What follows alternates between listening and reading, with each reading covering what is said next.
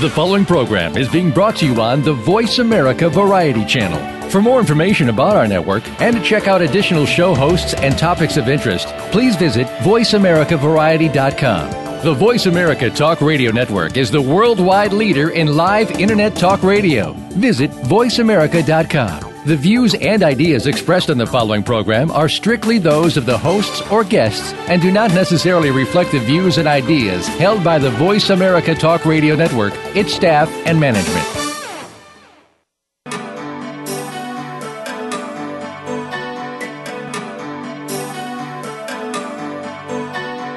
Welcome to Dr. Carol's Couch with your host, Dr. Carol Lieberman. All comments, views, and opinions are solely those of Dr. Lieberman, her guests, and callers. Now it's time to have a seat on Dr. Carol's Couch. Here's your host, Dr. Carol Lieberman. And welcome to today's edition of Dr. Carol's Couch. I'm your psychiatrist host, Dr. Carol Lieberman.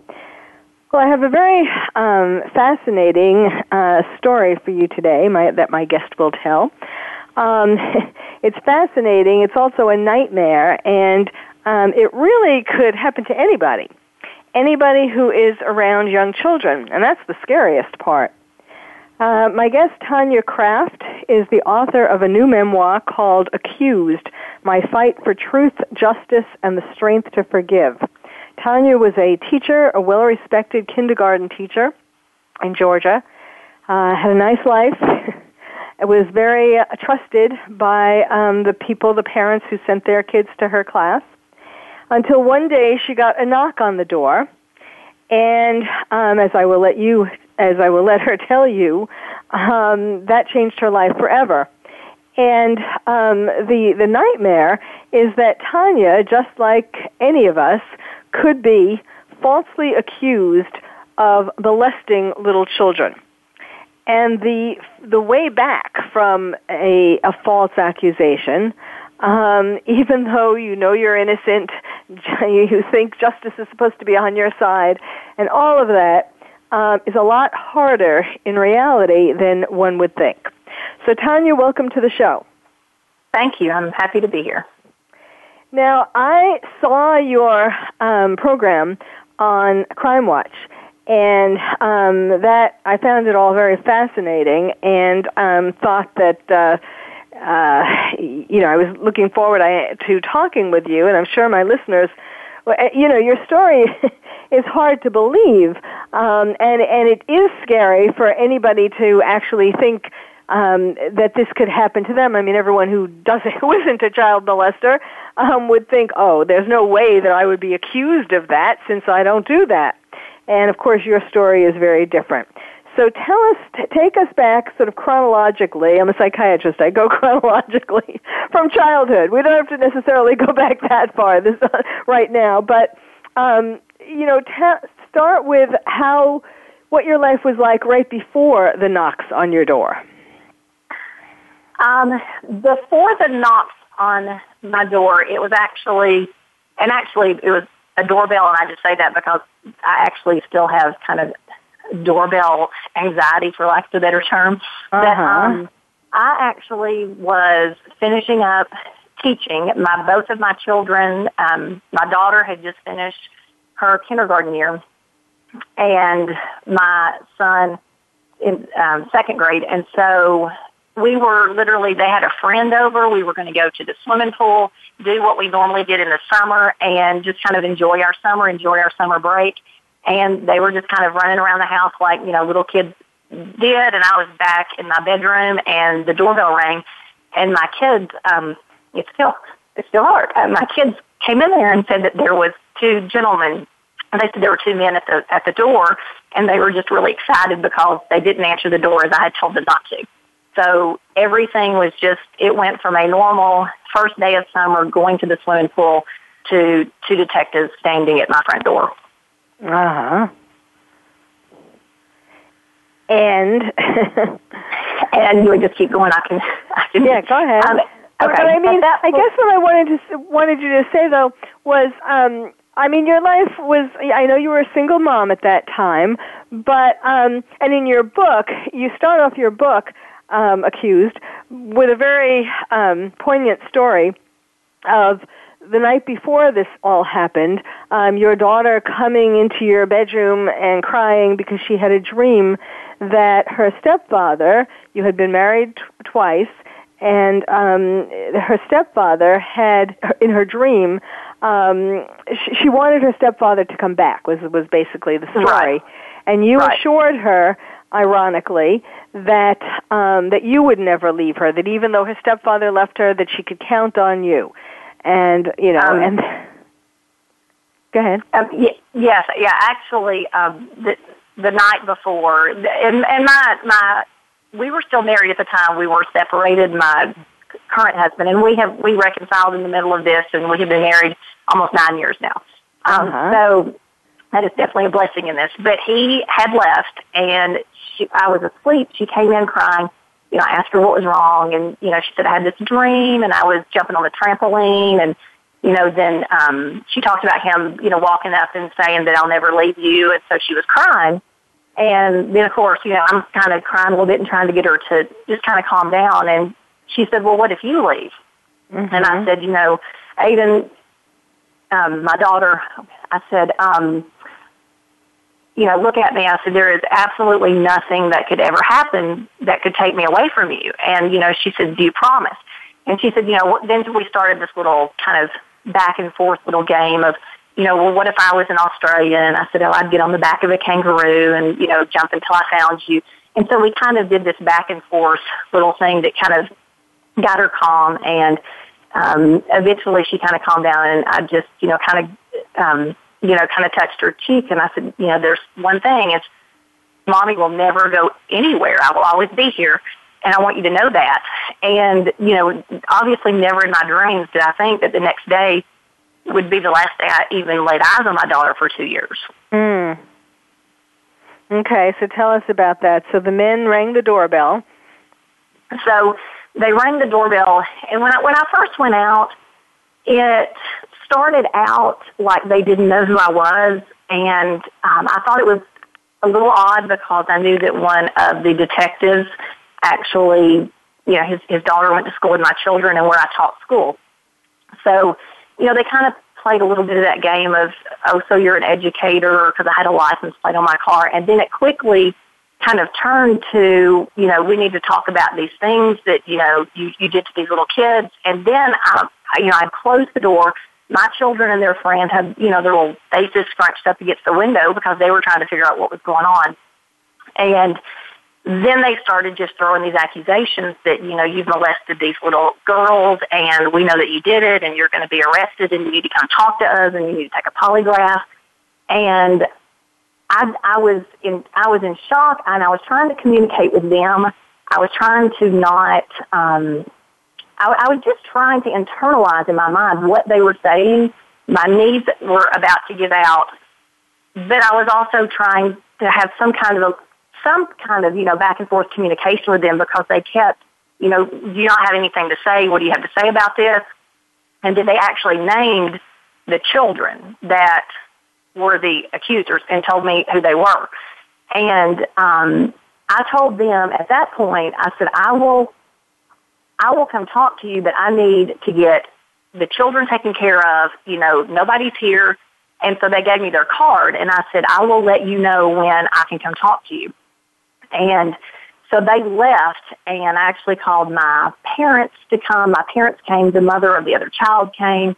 And at this point, I had contacted an attorney that I had helped a friend of mine get in a divorce, that had just, like, as a reference and helped. And so I called this attorney, and I had this attorney call the detectives to say, hey, we'll come meet you. Where can we meet you? So at this point, they showed back up at my doorstep with somebody from DFACS, which is like Child Protective Services in Georgia, and said, you know, why didn't you come? Why didn't you show up? We're going to arrest you. And, you know, I said, my attorney, I have an attorney, and I will be happy to sit down and talk to you, but there's going to be an attorney present. And then, you know, it started with the whole, kind of like you see on TV, well, then you must be guilty. Obviously, you did something wrong if you think you need to have an attorney. And I said, I will speak to you, but I will not speak to you without an attorney. And somehow when I communicated with them, I could at least kind of keep it together to communicate, and I would fall apart when they left, because there was a couple of different times they would leave the premises and come back. And by the end of the day, I had been told I could not have contact with my children until after they had been interviewed on the following Monday. And it was a natural weekend that they went with their father. And so at that point, all I knew was these children had said something. There was no arrest warrant. And the attorney that I talked to said he talked to the DA and was told there was no arrest warrant and that there were too many holes in it and none of it made sense. And I was kind of told by that attorney, just call me Monday, we'll work everything out. Not a big deal. You didn't do anything wrong. Kind of more nonchalant than I wish, that he would have been about it. Uh-huh. And so at that point, it literally snowballed from that to 10 days later, there was a warrant for my arrest. I was arrested a year later, indicted on 22 counts. A year after that, had a 5-week trial.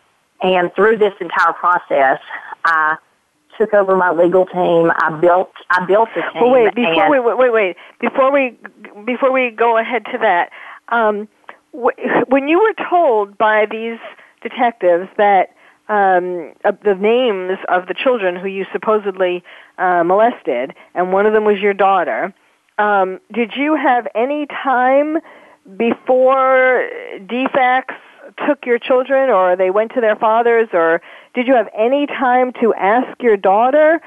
In other words, before she was taken away from you, did you have any time to ask her what was going on?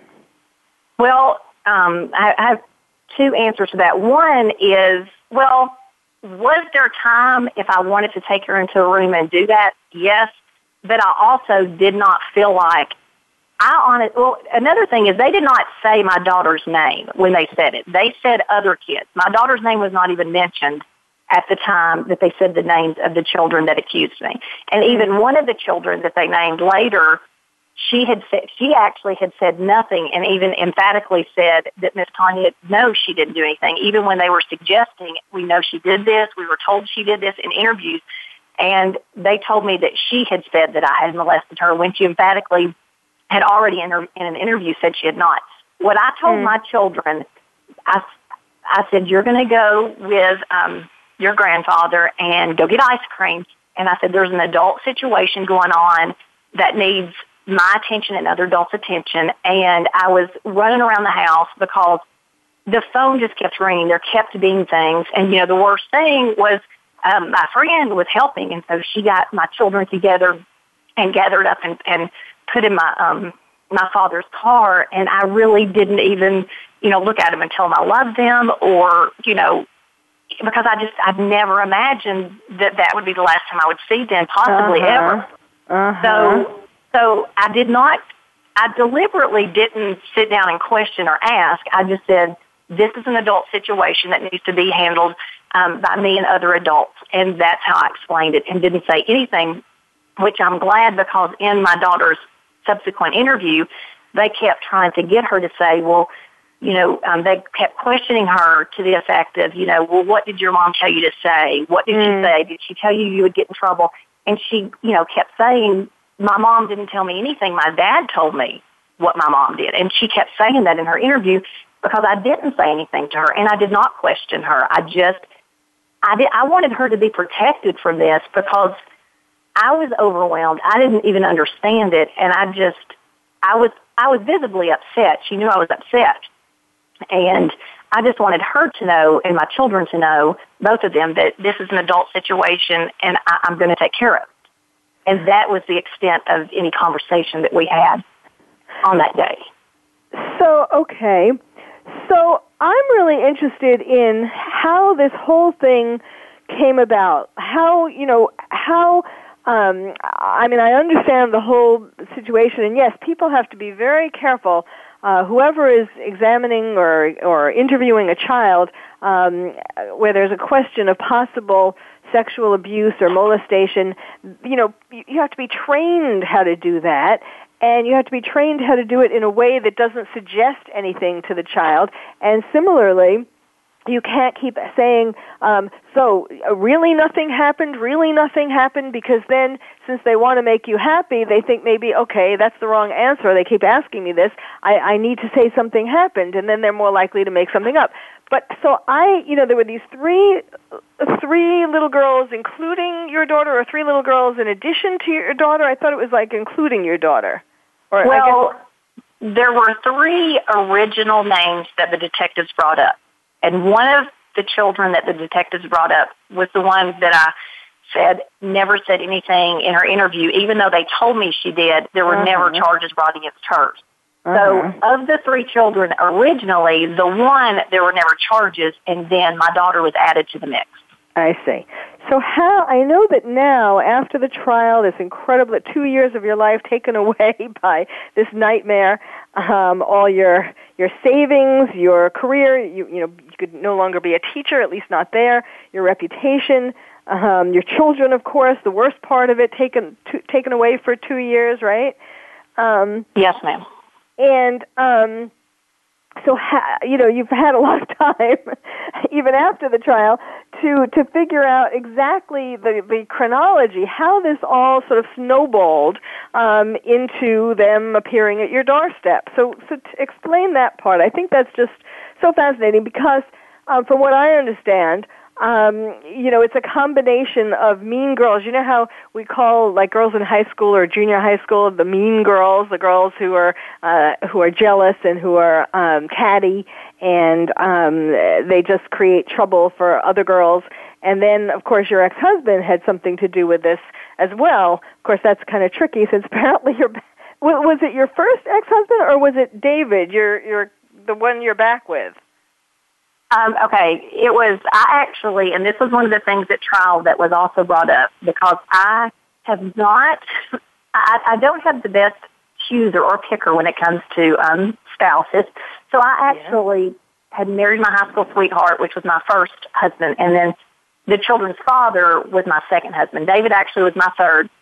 So that was another thing they tried to bring up, that, she's been married 3 times, so then therefore she is a child molester. But, yes.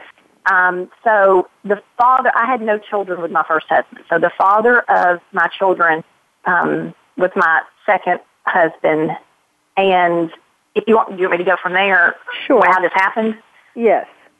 Okay, they're really how you described. Unfortunately, sometimes if you kind of have those mean girls, sometimes they grow up to be mean women. I mean, I hate to say it that way, but that's kind of the simplistic way to say it. The moms involved in this, there were a few situations. Some of one of the families involved in part of the investigation and the accusations.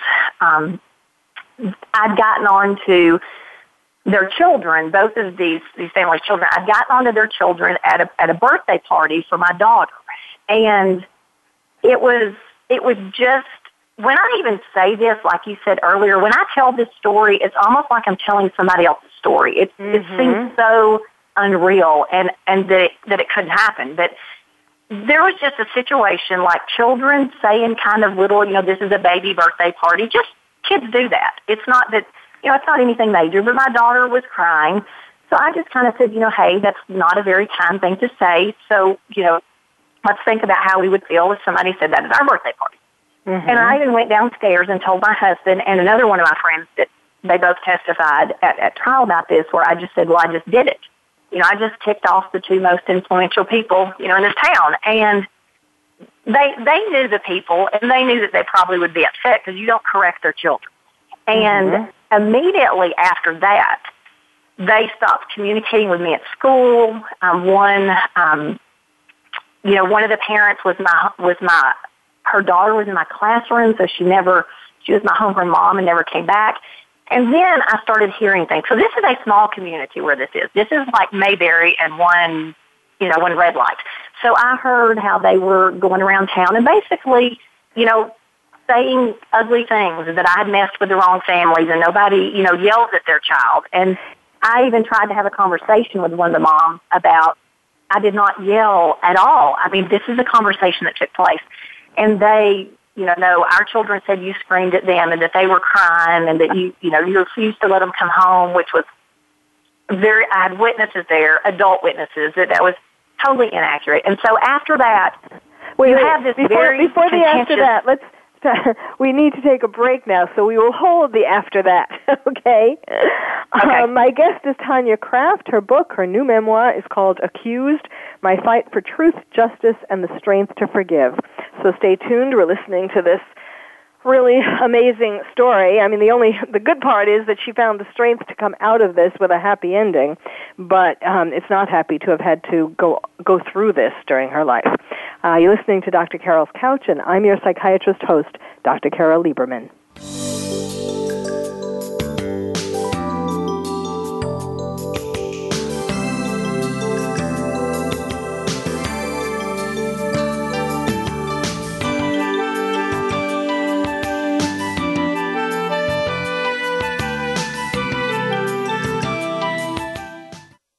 Ask the experts. Call toll-free right now, 1-866-472-5787. And ask our All-Star team to answer your question. That's 1-866-472-5787. Thank you for calling. VoiceAmerica.com. Are you having difficulty coping with these troubled times? Do you want help? Then contact Dr. Carol Lieberman today at www.drcarol.com. Dr. Carol is a certified psychiatrist who not only has won an Emmy, but is a regular on top television shows like Oprah Winfrey and Larry King. She's here to help you through books, CDs, and helplines. Having trouble relaxing? Check out her relaxation CD. Has the fear of terrorism crippled your life? Call the Terrorism Hotline. And if you're having trouble with relationships, check out her book, Bad Boys. Dr. Carol wants to help you today, so contact her at www.drcarol.com or for immediate help at 1-900-860-COPE. Get help making sense of these troubled times. www.drcarol.com. Stimulating talk. It gets those synapses in the brain firing really fast. All the time. The #1 Internet talk station where your opinion counts. VoiceAmerica.com. Welcome back to Dr. Carol's Couch. If you have a question or comment for Dr. Carol, dial toll-free at 1-866-472-5788. Now back to the show. Here's Dr. Carol Lieberman. And welcome back to Dr. Carol's Couch. I'm your psychiatrist host, Dr. Carol Lieberman. We're talking today with Tanya Kraft. She is a teacher, or was a teacher, who was falsely accused of molestation. And she has learned a tragic lesson, which is that people don't always want to believe the truth, and they can perpetrate for a good 2 years in a huge trial lies about you that could have put her in jail, actually, for 400 years for child molestation of 3 little girls. So, Tanya, before the break, we were talking about how at a birthday party for your daughter, these 2 little girls were catty little, even though your daughter, you said she just finished kindergarten, so even though these little girls were 4, 5, and 6 approximately, they were still mean. They were already mean girls. I guess they learned it from their mother. They were already mean girls, and they were putting down your daughter's birthday party, saying that it was babyish. And when you tried to correct them on that, they got angry and told their mommies, who happened to be the 2 most important women, or influential women, let's put it that way, in the town. So take it from there. And I will say, because I never want to sound like I'm being derogatory towards the children, the kids were mean kids. You know, I mean, at that point and at that age, kids said that. I taught school and I had conversations 50 times a day about saying kind things and not hurting feelings and things like that. So at this point, there was a disconnect in these friendships. And actually, there wasn't a disconnect. It was like a screeching halt. And there was no communication. There were things that I heard that they were saying in the community about derogatory about me messing with the wrong families, and that I wasn't going to have a job there and different things. And, you know, couple that with my ex-husband, it was a very contentious divorce several years back that we'd had. It was very volatile. It was very full of emotions. It was not any kind of an agreement. It was very contentious. And you're talking about your second husband, the children's father. The father of my children, correct. Yes. Okay. And so as the year, and this birthday party happened in January, so it was, you know, a little bit after Christmas that year. as the rest of the year began to unfold, there were, like I said, there was a stop in communication. There were things that were being said in the community, and another family that got very involved in this from kind of the outside. I had not promoted their child to first grade. So they were very upset, and their other child was the one I had gotten onto at the birthday party. And so they began saying the only reason that I didn't promote their kindergarten child was because they didn't like me anymore. And it turned into a very big ordeal to where the school they truly didn't back me up. They came in and refused to let me be in meetings about the child being promoted or not promoted. I had tested the child. 8 other teachers at a minimum had tested the child. It was documented. I was doing what was best for the child, even though people in the community were saying, don't mess with his family, just pass the child. And I said, I refuse to do that, or I need to stop teaching because I'm doing what's in the best interest of this child. So here's these friendships gone very, very wrong and bad. You have an ex-husband who is contentious bad from the get-go. And what ended up coming out later, supposedly there was this party at a swimming pool, and some little girl wrote the word, we don't even know what, because there were 5 different stories about what happened, but supposedly had written some words, and sex was one of the words. And so then all the parents started questioning their kids, and I call her the main mother involved in this, the main mom and the main child.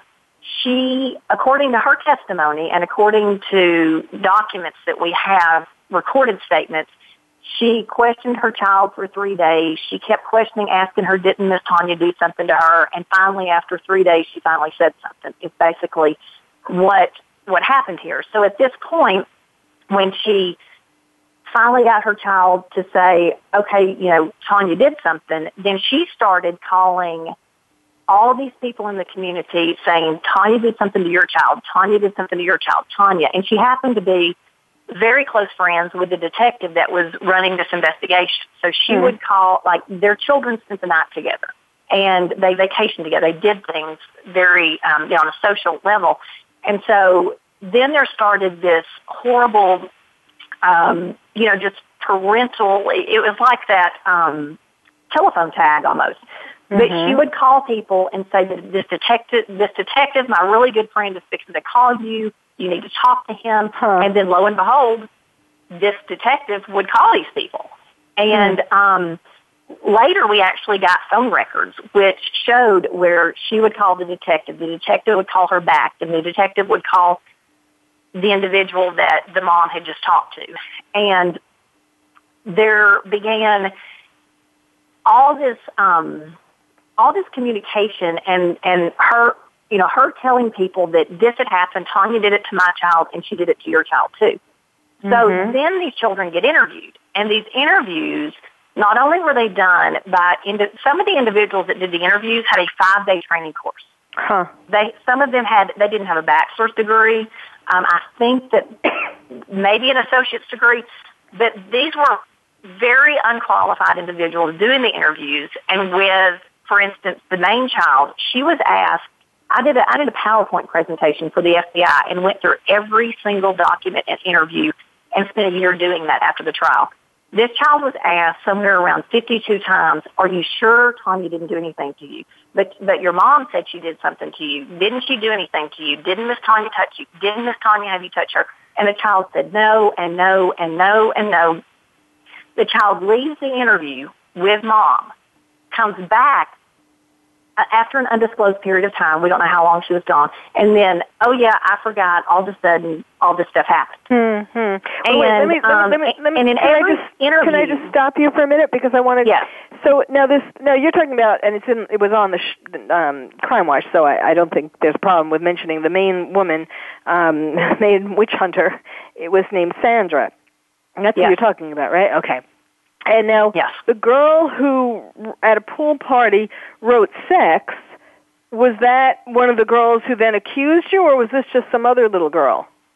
This was the little girl that originally mentioned, that the detectives originally mentioned, that said that she did say that I molested her, that she did not say that. In fact, she emphatically said that nothing happened. Even though she continually was questioned, she was very emphatic that nothing happened. So that was the little girl.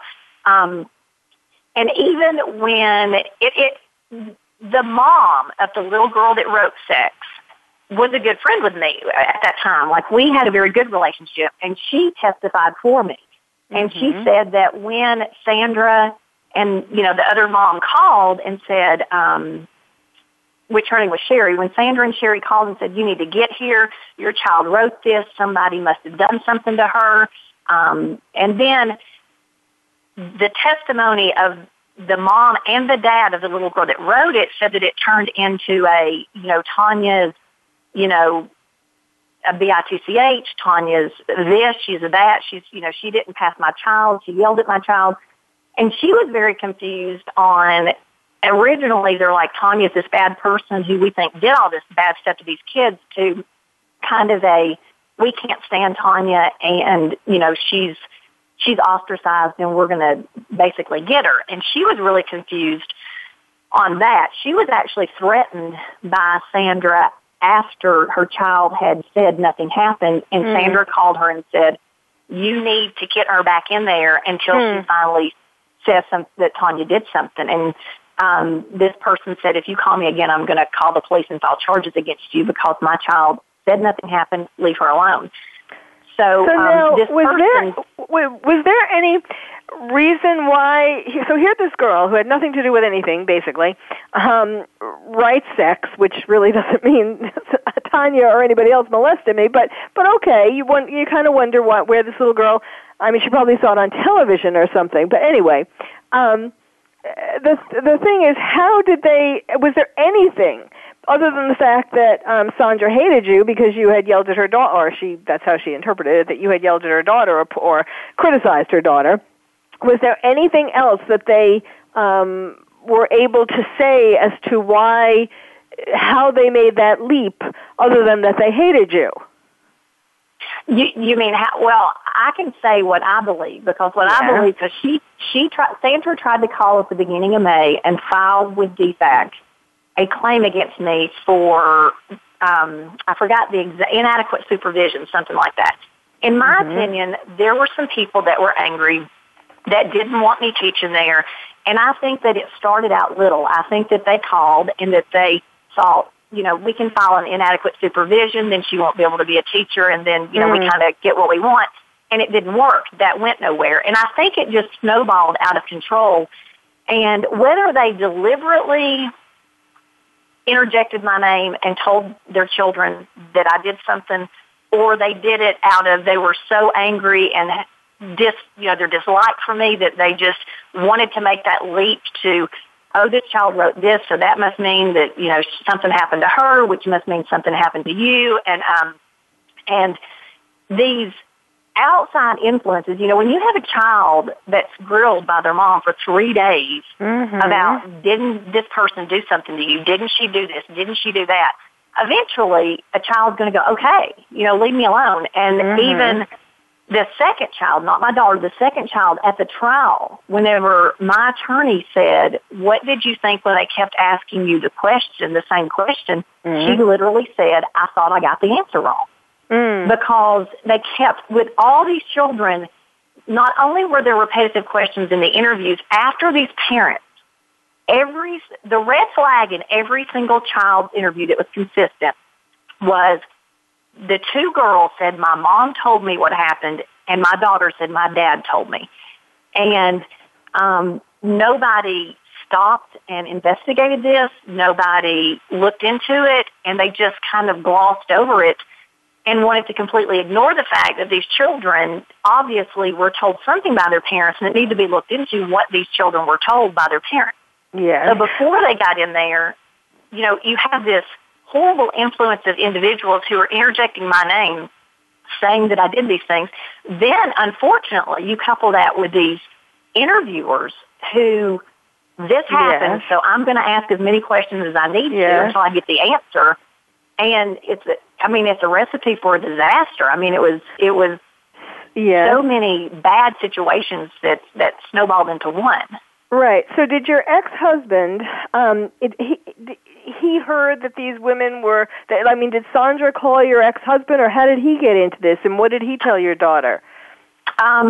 Well, originally, because there was a custody situation that went on because of this. So we got to depose and do depositions of my ex-husband and their stepmom. He tried to make it sound like he didn't know anything about it. He said that someday later in the weekend that he had gotten a phone call. We later got his phone records and did show that there was a lot of communication between them before he said. And one of the things that we brought up at trial that we actually played was I had to sign a thing when the detectives left, a document that said I would not have contact with my children until after they interviewed. So my children were literally in their father's care for approximately 30 to 40 minutes, and my phone rang, and I didn't answer it, and a message was left, and my daughter was on there, and she said, "Mommy, I love you, but I won't be seeing you for a very long time. I love you, Mommy. Bye." And I saved it, and we played it at the trial, and I just think that at this point, he has spoken to nobody. No detectives have supposedly called him, and he had no communication, knew nothing about this. And I had full custody of my children. I mean, they went to their father's every other weekend. And within 40 minutes of her being in his care, she calls and she left me that message. And I don't think that's a coincidence, and I think that is very not only indicative, but then when she interviews Monday, she would say, "My dad told me the things my mom did. My dad told me that my mom was arrested and that she lied to the police and that she lied about doing things." And she kept saying that. And they, honestly, they basically ignored her, talking about the things that her dad told her. And they even said, "Well, what did you talk about?" And she said, "Well, I didn't talk about anything. My dad talked to me about my mom and said these specific things in her interview." And even in my daughter's interview, she never said anything. And we had several experts, child psychologists, look at these interviews. She never said anything other than, my mom had put medicine when I had, bathroom problems on me, or she might, help me wash in the bathtub, but that's it. And so they kept trying to say, "But didn't she touch you? And didn't she do these things?" And my daughter kept saying, "She would put medicine if I was hurting or help me bathe. That's it." And they just would not. But that's all she ever said. And even in any subsequent therapeutic setting or anything with her, she never said anything. And I had several indictments against her that included digital anal penetration, severe penetration, and it was never indicated or said in any form or fashion by her. Well, so did there's the music that we have to take another break, but I wanted to ask you for when we come back whether or maybe you can tell me quickly, did your husband kind of do this on his own, or did he must have known that there was these other accusations, against you? Now, you mean the father of my children? I meant, yes. I will say this, based on my gut and based on the documentation that I've seen, they started this, and he very readily and happily jumped on the bandwagon. Yes, that's kind of what makes sense. Okay.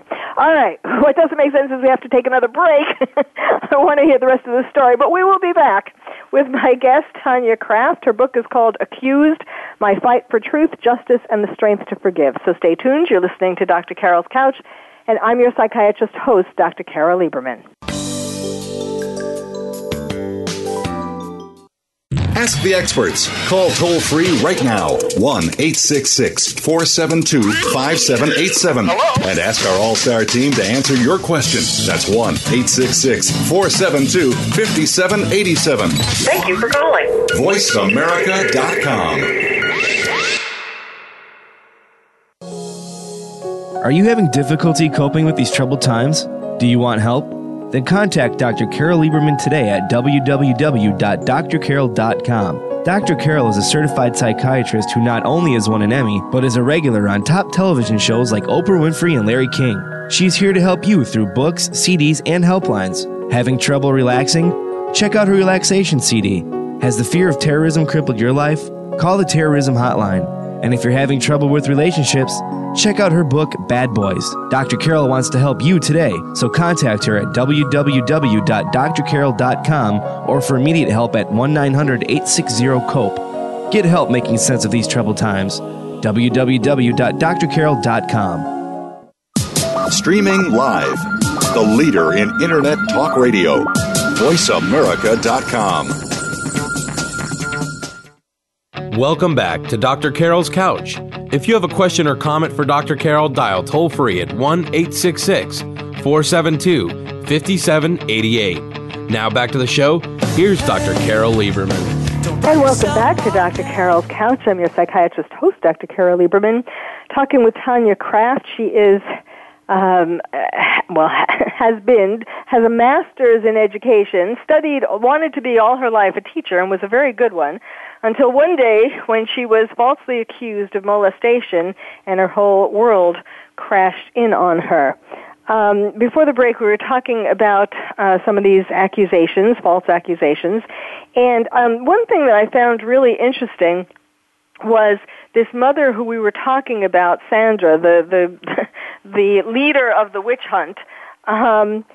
She talked about how either she saw or somehow she knew, she was claiming anyhow, that her daughter and your daughter were touching each other, and that's what she used as to bolster her claims that you must have molested them. What was that all about? It was very vague. Okay, yeah, and it's a little bit confusing because Sandra would say that her daughter said things that in her interviews her daughter did not say. So right. That Sandra claimed that her daughter said that my daughter had been touching her and therefore she learned it from her mom, so therefore Tanya did these things. Now, the second child, not my child, but the second child, that was a situation where 2 years before the detective showed up, which was May 2008. 2 years before that, whenever the girls were little, I was at this other person's house, and our daughters were playing in the little girl's bedroom. And you know with kids, anybody that has kids, if they're being loud, you don't worry. If they're being quiet, then you go check out and see what they're doing. So the mom, this other mom, walked back, and it was kind of a small house, so it was a short walk. And all of a sudden, I heard the mom screaming, and I could hear like wham, wham, like she was spanking or smacking, and I hear the two kids just screaming and crying. So I ran in there to see what was happening, and my daughter's standing there crying and fully clothed. Her daughter's standing there as she's spanking her with a belt, and she's saying, "I told you not to do that. I told you not to do that." So at this point, this mom was out of control. I didn't want to stay. I took my daughter, put her in the car, and we drove home. And later, I kind of said, "Hey, like, what happened?" And the gist of it is my daughter said, "Oh, we were kind of pointing to each other down there." And then the mom called me and said, "Your daughter was touching my daughter. My daughter didn't do anything. Your daughter must have been molested. And I know because my husband was molested when he was a child. So, you need to check it out. Your daughter's been molested." Well, of course, I was an educator. I know that there is, there's a certain level with kids, and they, do things, say things, point, or whatever. So I didn't question my daughter. I literally immediately called the next morning, made her an appointment with her pediatrician, took her in, and said, there was some, I don't even know what happened. I didn't see it, but there was some possible, kind of two kids pointing at each other. Can you just make sure that everything's okay with my child physically? And, and she said, "You need to leave the room," which I gladly did. I left the room, left her in there. And then when I came back in, she said, well, everything I gather, it was just kids being kids. And, she talked to my daughter, just about appropriate child behavior. And she said, really, it doesn't even sound like anything happened. But she had physically looked at my child, and she said, everything's fine, everything's intact. So this other mother called me and said, what are you going to do about this? Your daughter has been molested. And I realized that there was no communicating, because my daughter was saying one thing. her daughter was saying something else.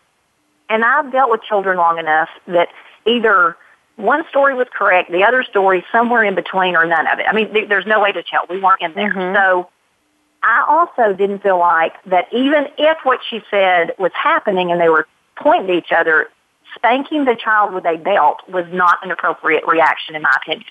Right. So at that point, I kind of I didn't cut that relationship off where I didn't speak to her. I just decided that my child was not going to go over to that house anymore.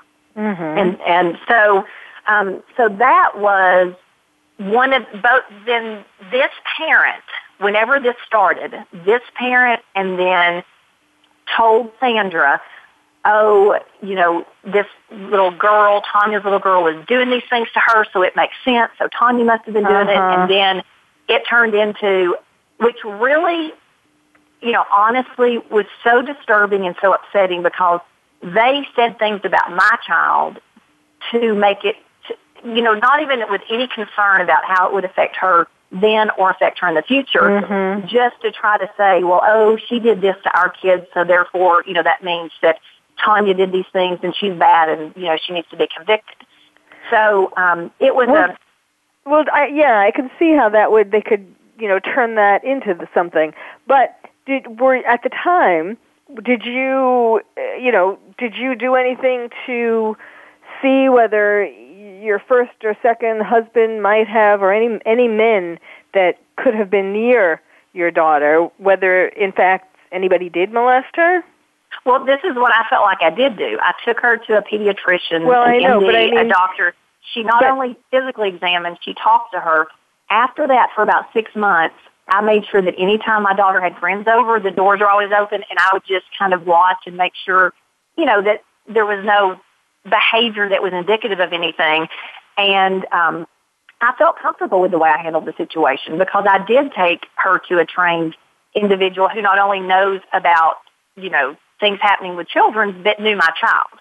And I felt like that I was okay with the fact that if they were even pointing to each other, I mean, you know, there's children in your classrooms that literally, you know, little boys or little girls that might start rocking back and forth on a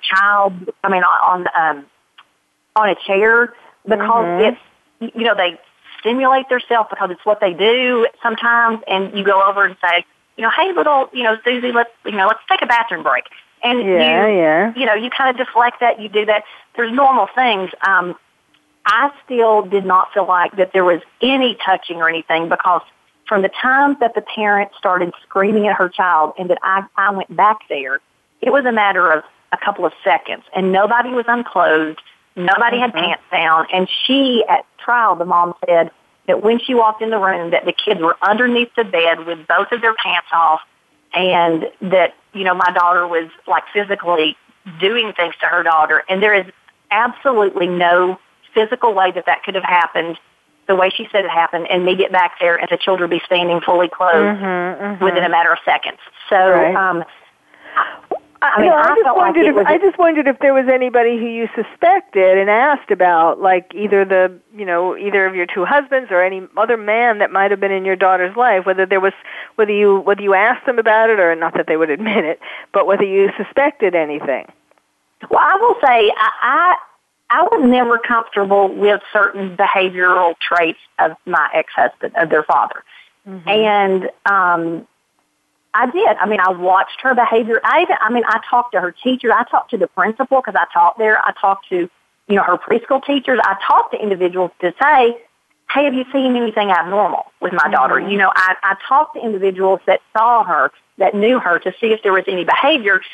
As far as their father, there was no communicating with him. You can't have a conversation with him. And honestly, one of the other things that happened was before any of this came to fruition, as these parents were angry at me before the detective showed up, my daughter had been sharing things with me about her bathing with her stepmother and her showering with her stepmother. And then it got to the point where she said that, talking about her stepmother shaving her vaginal area and her helping her.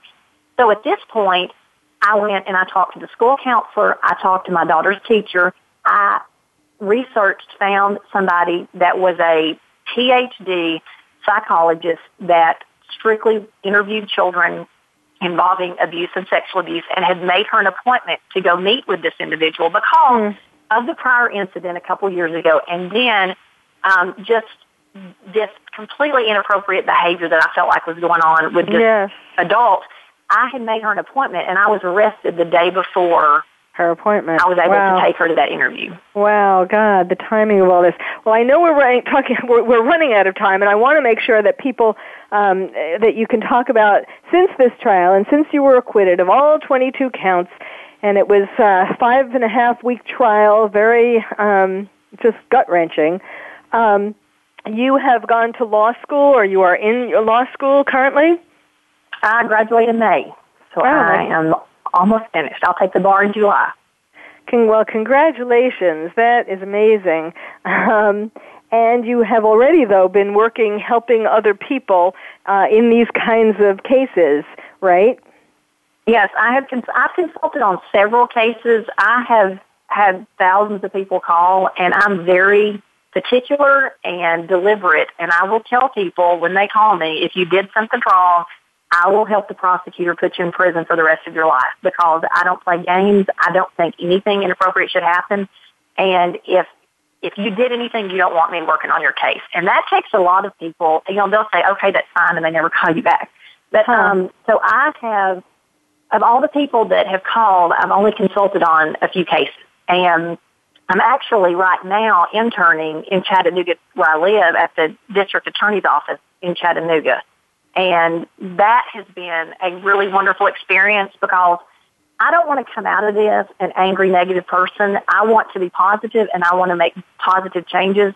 And it has been refreshing and wonderful to help me kind of, balance my emotions, to see a prosecutor's office that does it correctly and that does handle cases the way that they're supposed to. So I'm also doing that, and have spoken, in a variety of venues about the accusations, also about, different, whether it's to upcoming psychologists or upcoming attorneys or current attorneys, just depending on who I'm speaking to. Or some of them are faith-based organizations that I've talked to about the forgiveness aspect of this, which is very important to me, because it helps me.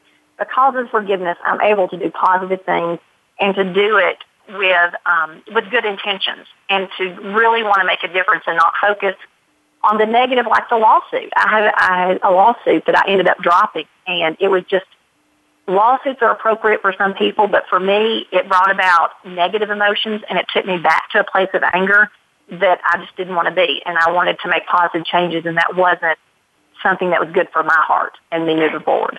Yes, I read about that you originally had a $25 million lawsuit against all of these people who were involved in your false accusations, and that's interesting that you chose to drop it for the reasons that you just described. I mean, yes, here you are on a really positive path where you can really help other people, having lived through all of the horror of it yourself. And yes, I guess that would have taken time and energy and made you revisit those 2 years time and time again in order to have the lawsuit. And it's still a process, and there is healing that is going to take place for years, and it has affected my life. It will never be the same. I tell people that, when people say, I'm glad you're back, things are back to normal, they're not. They will never be. But I think that psychologically why I'm able to move forward is I recognize that, and I appreciate the fact that I have a new normal, and that's okay. That it is what it is, and even though there are effects on me and my children, it just you kind of sum it up when my daughter comes to me and she says, you know what, Mommy, there's one thing I know. And I said, what is that? And she said, you will always love me no matter what, and there's nothing we can't get through. And, that sums up that we've had a very difficult situations, but I want my children to see that I don't let this devastate me. I let it motivate me to not only do good things, but to truly help other people. And with my daughter especially, because of her direct involvement that she was forced to have, I told her, all these people that we're helping, I wouldn't be able to help if we hadn't been through this. So you're helping these people too. We are helping these individuals. And it's been such a wonderful, we are closer now, and we were very close before. we're closer than we've ever been. So yes. it's a true blessing that's come out of this too. Well, that's really wonderful, because that was something difficult to get over. I want to be sure to tell my listeners again the name of your book so that they can go get it. We've been talking about the highlights or the lowlights, however you want to call it, but certainly there's a lot more to the story, and I really would recommend this. The book is called Accused: My Fight for Truth, Justice, and the Strength to Forgive. Tanya Kraft, thank you so much for sharing your story, and thank you so much for doing what you're doing, because this is a problem that actually is increasing all over. You know, we hear about teachers being accused of molestation, and there's this knee-jerk reaction to just believe that, yes, they must be guilty. And so your story is a great example for people to think again. Of course, I just want to say this one thing quickly. You know, I bet you it will turn out, if you don't know this already, I wouldn't be surprised if it turns out that these little girls who were accusing you may well have been molested, but by somebody else, by their father, by mommy's boyfriend, somebody in their life. And then what often happens is that they then project it onto somebody else, especially when they're being coached to. So again, Tanya, thank you so much. The book is called Accused: My Fight for Truth, Justice, and the Strength to Forgive. And thank you all for listening. You've been listening to Dr. Carol's Couch, and I'm your psychiatrist host, Dr. Carol Lieberman. Thank you. Thank you for joining us on Dr. Carol's Couch. Join us next week at 1 p.m. Pacific Time for another installment of Dr. Carol's Couch. We'll save you a seat.